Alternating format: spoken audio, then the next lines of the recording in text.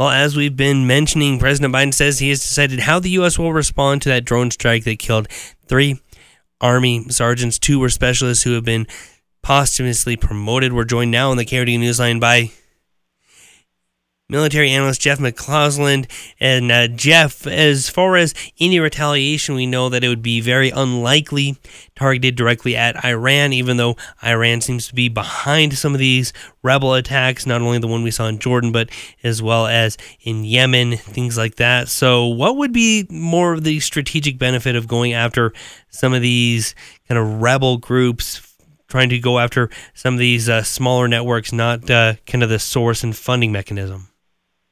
Well, the needle that the Biden administration is trying to thread here is sending a very strong response to Iran and directly to these particular groups to halt these attacks and reduce their capabilities, while at the same time not pushing this over and creating conditions that might lead to a regional conflict that could stretch from the Mediterranean all the way to Iran, as we see, of course, not only fighting in Gaza, but the Houthis down in Yemen firing missiles at ships. They've done that several times in the last couple of days.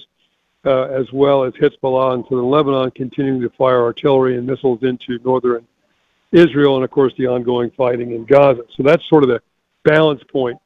The United States can certainly strike at Iranian assets, and these Shiite militia groups they support in the region are one of those assets. I think it's important to stress that these groups are supported or backed by Iran does not necessarily mean they're directed by Iran.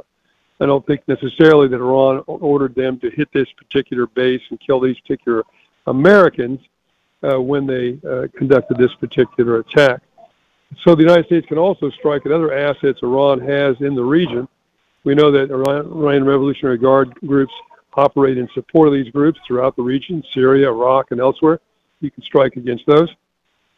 You can certainly strike against other assets Iran has. For example, we believe Iran is operating a ship in the Red Sea that may well be providing intelligence to the Houthis for their ongoing missile attacks against shipping and passing through the Red Sea.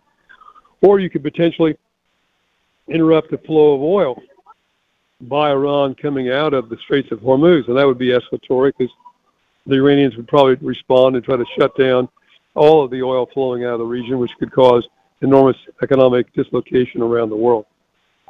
So this all stems from, you might say from October 7th, or do you say it stretches back even farther?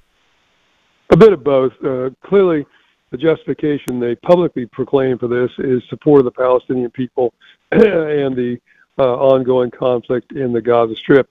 But all these groups, again, have their own agendas beyond Iran. They want to, if you will, enhance their brand by saying we're the ones who are sticking up for the Palestinian people, which strikes a chord in the so-called Arab Street all across the region. And that translates into money, resources, volunteers, notoriety, etc. So they have an agenda.